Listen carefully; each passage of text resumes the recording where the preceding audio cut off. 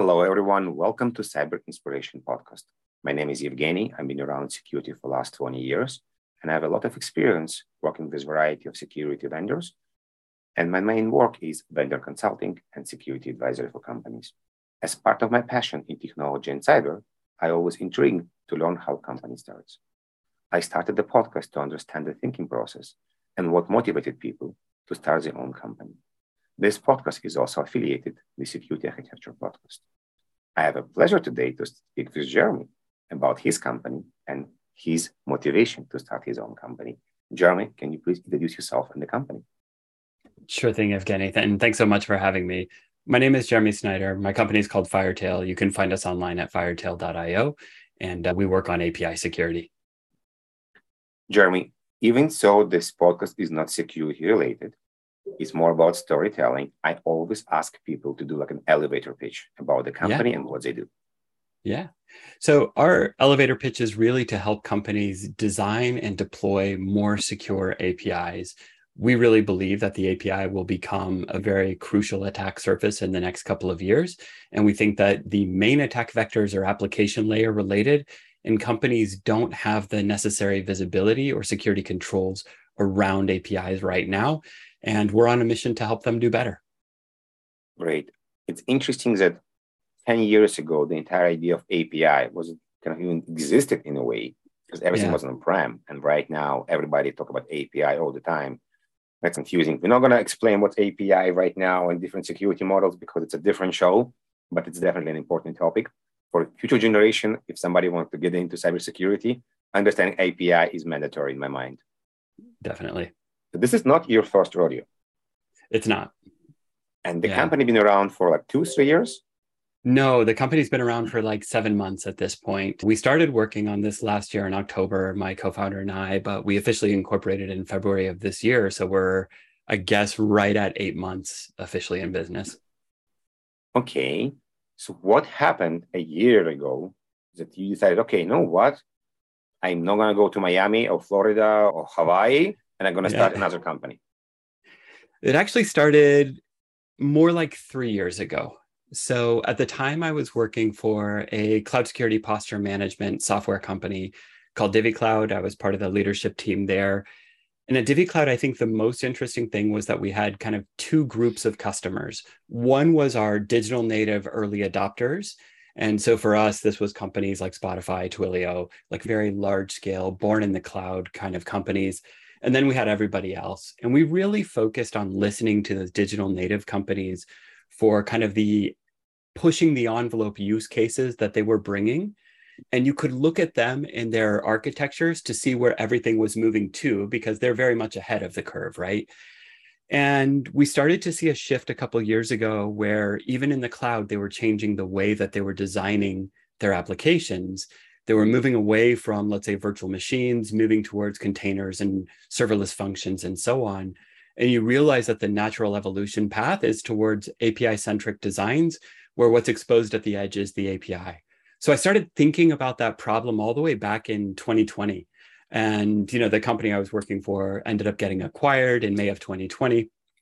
I spent some time with the company that acquired us, moved into an M&A role over there. And in my M&A role, I did a lot of research. I tell anybody who's interested, if you ever want to read a lot, get a job in M&A, because you spend the majority of your time reading analyst reports, reading company pitches, reading feature sets, reading documents produced by various vendors and so on. But during that time, I started analyzing the space in some level of detail, and I realized that the approaches that I saw out in the market didn't match with what I perceived the attack vectors to be. So I saw this kind of fundamental mismatch between application layer attack vectors, but network layer defenses. And I said to myself, like, that just doesn't make sense. And I, kind of continued to do more and more research about it. Last year, towards the end of the year, I found this report from Akamai. They produced this annual State of the Internet report. And in that report, they talked about the API as the attack surface that connects us all. It really is kind of the backbone of the modern internet. As you said, it's interesting, like 10 years ago, you wouldn't think about it. But now more than 80% of internet traffic is actually API calls. It's not human generated calls. It's actually, system to system, computer to computer. And so in there, kind of one of the last things that really confirmed the approach that I had been thinking about was Akamai, who is a network company. They made this statement and they said, companies that are trying to defend their APIs with network security tools are going to have moderate success at best. And so that really confirmed to me, like, we need to think differently about how we defend APIs. And, that's what really kind of started our journey down this path of creating the company and so on. And like you said, it's not about the architecture, but that was one of the last data points that we needed to support our hypothesis about where the problem lies and how we defend against it. So you have an idea, do the theoretical validation. Yep. Now you need to go and actually do market validation that right. Whatever the baby you're going to create, you don't want anybody to call it ugly. Yep. So what was the process to go talk to people to understand what you want to build, people are actually going to buy? So 3 things. So first, I built a pitch deck for myself. And it's funny because, like, yes, we used it in some of those customer conversations, but it was actually primarily to help me organize my own thinking on the subject. There was this TechCrunch post a couple of years ago, people can find, it's like the 10 or 11 slide pitch deck format. And I find for myself, if I can't organize my ideas into those 10 or 11 slides, like, probably my idea needs more thinking still. So that was one. So just start with that, organize it, build some data points and so on.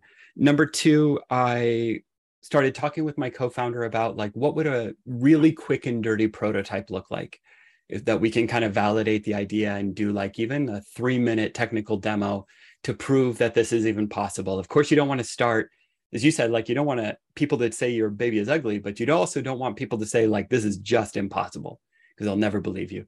So we started that, and we actually wrote, a couple hundred lines of prototype code. And the third was actually reach out to people. So I reached out within my network to about 15, 20 companies that I knew, people that I trust, people that I know are influential in the cyber community, that are, let's say, well connected to early adopters, as well as, companies that I know directly. I probably had 30 conversations over the course of 2 months with, VCs, angels, but mostly customers or potential customers. And, kind of say, hey, look, this is how we're thinking about it. Use a couple of the slides from that pitch deck that I built. This is why we think it's a problem. This is where we think the problem is. This is how we're thinking about solving that, and taking feedback from them. And through that process, we actually managed to get 6 customers signed up to be kind of beta customers before we really had anything. So they agreed, like, hey, no promises, of course, but hey, if you produce something, when you produce something, we'll give it a test. No commitment as to becoming customers down the road or to paying even a single dollar, but at least a good starting point to have those kind of validation conversations. And I guess you got a positive feedback from the people. At least from these. And then, from certain investors that we had talked to, quite a lot of investors that we talked to had actually talked to a number of API security companies. It is kind of a very popular space right now as we record in October 2022. There's been a lot of talk about this space, and there's been some pretty high profile breaches. So yeah, we got good feedback from potential customers. We got good feedback from potential investors. And so that kind of told us keep going. So what's next? You had an idea, you validated the idea, you have a Yep. alpha up. Are you Yeah. starting hiring people or raising money? No, raising money, and also some of that, like, early admin stuff that you need to do. So think about a domain name, think about a brand, think about putting up a placeholder website, a lot of this kind of early stuff. So we worked on some of that, kept improving the messaging based on the conversations that we had. And with those customers who agreed to be beta customers, like, continue to send them updates as we go. So every couple of weeks, reach out to them, tell them, like, hey, we're thinking about this. We discovered an additional thing. What do you think about that?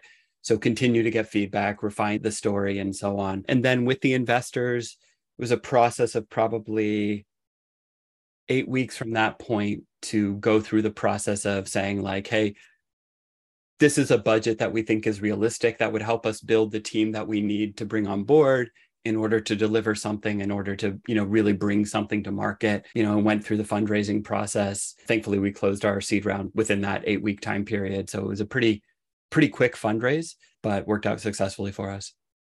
What is your lesson learned from the second time building a company And I'm not sure if I guess you raised money the first time as well.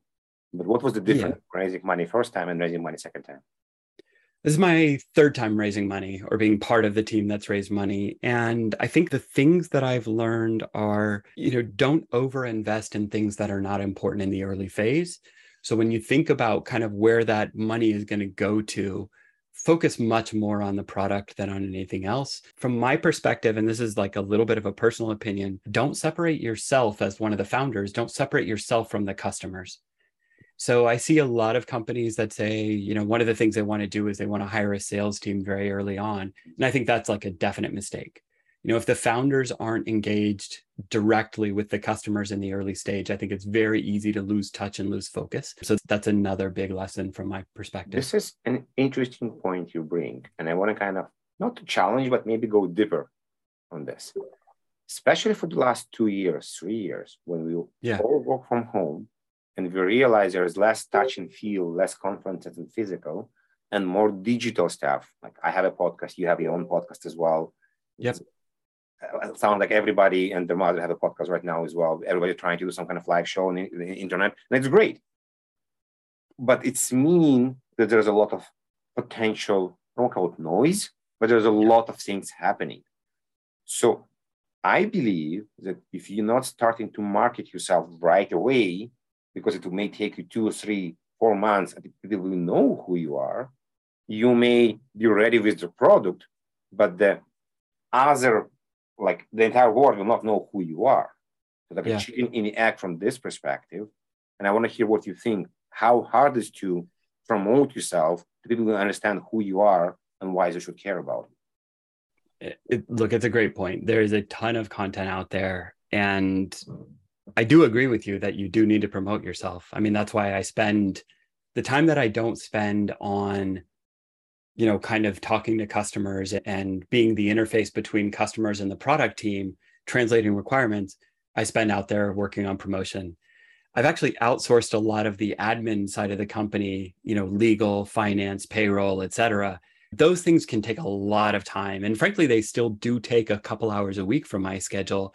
But I've tried as best as possible to like outsource those and free up time to work on promotion for the company. So that is, going to events when they are happening, speaking at them, being on other shows, being, doing appearances in the media. I do this probably 3-4 hours a week that I'm on camera or on audio talking to people. Because I think it's true. You do need to raise your profile, not necessarily for me personally, but for the benefit that it has for the company. Yeah. So in what point you hire a marketing specialist or you have a PR company that start to promote the product, to promote the brand, not you exactly, I mean the brand itself. Yep. Yeah. We've gone through this exact evaluation and this exact question over the last couple of months. So I can tell you our answer. And our answer is marketing person in month 9 and PR firm sometime early next year. We've talked to a bunch of PR firms and I think they all have their, let's say, their strong points and so on. There's a value to PR, but there's also a high cost to engaging a PR firm, not only financially, but in terms of the time engagement that you have to spend with them. And I realized for myself, like, I don't have that time to work with a PR firm right now, to kind of feed them the content and the understanding of the domain space that we're working on. Like, that's a commitment of a few hours a week that I just don't have right now. But to your point about marketing, or to your question about marketing, we've kind of been a little quiet for the first 6-7 months. And that was by intention, right? So we've done a few things here or there. I've done some things to promote the company, et cetera. But we're actually just doing our first conferences now, starting in October. We're hiring a marketing person. We've hired a marketing person who starts next month, who's now charged with kind of building, a lead pipeline and getting some top of the funnel leads for us and so on. But for us, it's more like the last few months have been focused on working with the beta customers to go continue to improve the product and the requirements. And so we feel ready to launch. I know a lot of people will say, if you're not embarrassed, you launch too late. You hear that a lot. Yeah. I don't know. I mean, I think there is a middle point where you can say it's not embarrassing. It's still a pretty minimal set of features, but it actually provides value to the customer. And that's what we were going for by working with these customers for these months. When we do come out with something in like November, December timeframe, it works. It's proven. We've got customers up and running on it. It's actually solving problems for them, and we'll feel like very confident in that. So there's a lot of tasks as part of starting the company. Yes. And managing people, and you have a partner that I believe is CTO. How do you help yourself to stay on top of the tasks? What do you do? How do you decide what's important right now? And you mentioned a lot what you do now and later. This is a very good point. I like them a lot. Yeah. To help yourself to kind of organize. Yeah. Boy, that's tough. Like one guiding principle that I have is customers are number one. And so when I look at my priorities and I look at what's in my list, I try to keep them front of mind. Every Monday morning at 8 a.m., I have a block in my calendar to review customers from the previous week. So any open items, any like follow-ups, any next steps, et cetera, that's always Monday morning, 8 to 9 a.m. I mean, sometimes it'll move, of course, but that's my principle. Start the week with kind of a review of customers. Employee stuff, I try to separate admin from, kind of value that they create. Admin stuff, outsource as much as possible. So we find an HR partner firm that we can work with that takes care of, benefits, payroll, all these types of questions, et cetera. Like that's not high value work for me to spend my time on. There are people who do that better, specialize in that. Like, let's get that off my plate. What I do think is super important on the employee side and what I do prioritize is making sure that employees are productive and that we remove anything that's blocking their progress. So little things that can be as little as like, hey, I need a mouse and an extra monitor. It would make me 10% more productive. That's just like, yes, get it done. Very quickly move past those items. But when it's bigger things, that's like, hey, I'm working on this set of features around API security posture management. How should I think about it? Then I try to prioritize that stuff, whether that means a quick meeting, whether that is a quick set of research that I can do or I can assign to somebody else on the team to enable somebody else to move forward. Like that's always a high priority as well. So those are kind of the first two, like customers number one and then team number two, with the specific focus on keeping the team productive.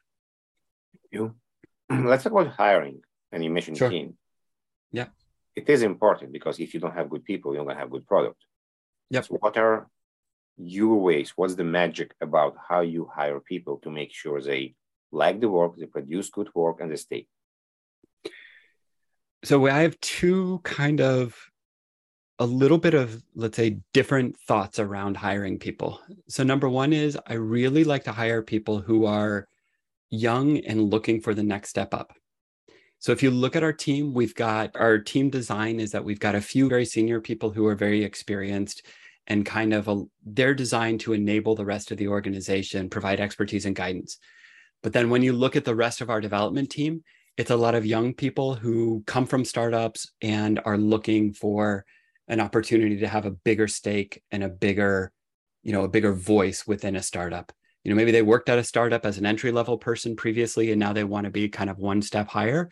That's a real big plus for us. So we look for those types of people. The other thing is we really look for diversity. Currently, we have no two of the same passport in the company. So we've got a very international team with a lot of different thoughts and a lot of different thought process that they bring to the company. I always try to prioritize that in our hiring because my personal experience, my personal background, I've worked with a lot of very international teams over time, and those have been the ones that have always been the most productive. There are people who would say like, oh, you bring so much baggage and cultural communication differences and so on. But I look at it more from the standpoint of the different perspectives that people bring. And like, once you get that team communicating well and working together well, they really produce high quality, like good output, high quality, and typically with more creativity than you get from just a team of, let's say, just Americans or so. Right. Interesting. Yeah, I think different opinions and different cultures definitely bring different results as well. And in some cases, like the kind of, not the tension, but the different ways to look on stuff will produce a better product, more resilient product as well. Yep. Was there an event in the last year that showed you, oh, you know what? I am on the right track. the company is going where I want it to go. Maybe a customer told you something or industry event that you realize, yes, all good. I need to continue where I'm going. Yeah. I'll share this story. Earlier this year, we were at Black Hat. And at Black Hat, there's the open source tools area called the Arsenal. We were selected for that, which to me was already like a pretty big honor, because at that point we had no community. We had like no developers. Like we probably had like 5 stars on GitHub even for our open source component. Our product is there's a mix of some open source components and then some commercial stuff. And so I was quite surprised that we were selected in the first place, but then we got there. And I think what was really interesting for me, we saw one of our competitors come over and watch our session.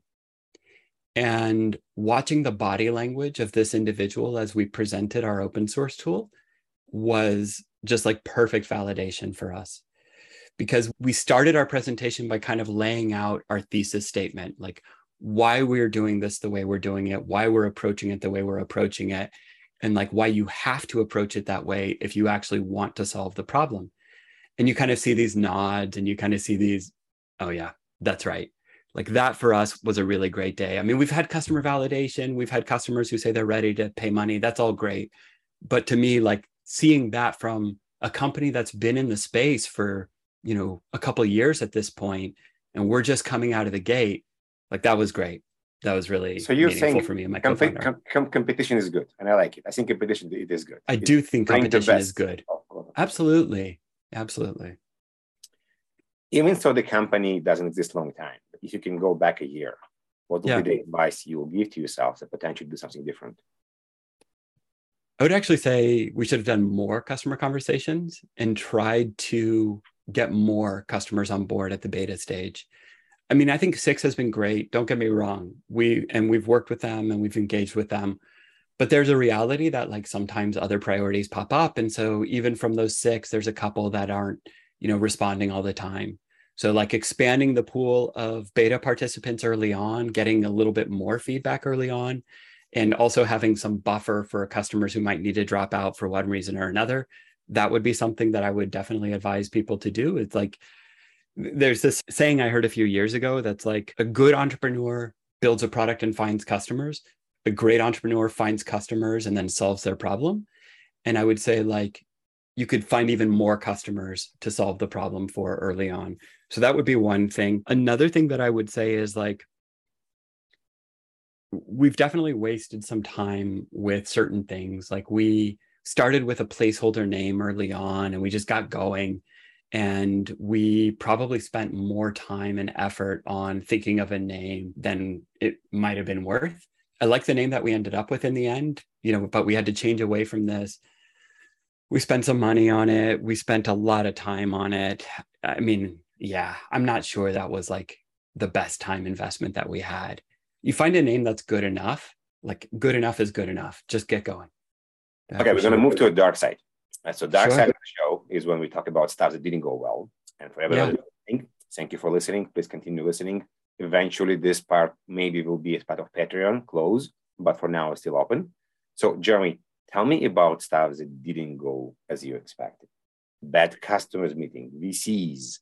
You don't have to mention, but we do understand that not everything is smooth. And everybody I speak with in the podcast always stays as an up, down, up, down, up, down. For sure. Yeah. Most of the time it feels like 2 to 3 steps forward and 1 step back. That's the normal thing. And that's like week by week, usually. Every week, there will be a couple things that go well and a couple things where you think like, crap. I think the one that sticks with me so far is we had our initial round defined, laid out, most of it allocated and so on. And then we decided because of the financial markets that we had an opportunity to actually expand the round size.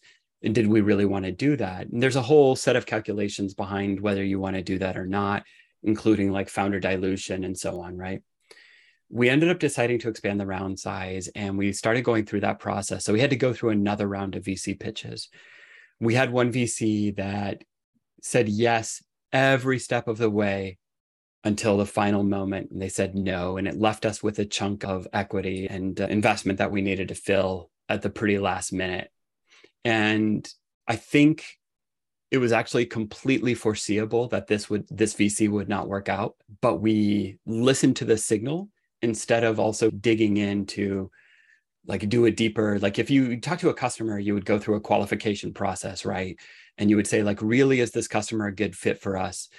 But when you go through the VC side, you want to hear yes. So when you hear that yes, you say, yeah, that's great. And you don't really examine or question it or challenge it, right?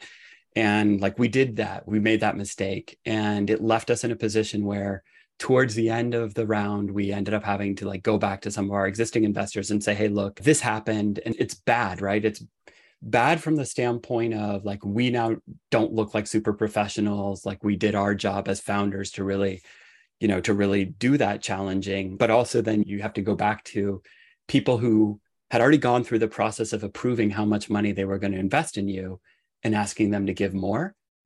And that's not necessarily like a great look. It kind of sets the precedent, or may set the precedent that later we're going to come back asking for more money when, that's not it's not kind of the confidence you want to project to your investors. One of the founders that I was interviewing a couple of weeks ago, he told me that he learned that you need to treat VCs as a sales cycle. If it doesn't work, if it doesn't make, just move on and don't let them drag you. And it's an interesting point. Funny enough, I'm working right now on a presentation on how better to sell in US for sales engineering. I'm talking about soft skills. I'm presenting on this week. And one of the things I'm going to start the presentation with is people remember how you make them feel versus what you actually told them. And I think it resonated to what you were saying.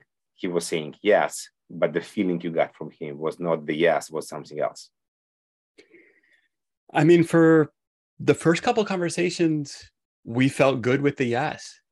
And it was only kind of looking back that we realized like, yeah, that was a false yes that we were feeling. It was like the wrong feeling without any substance behind it.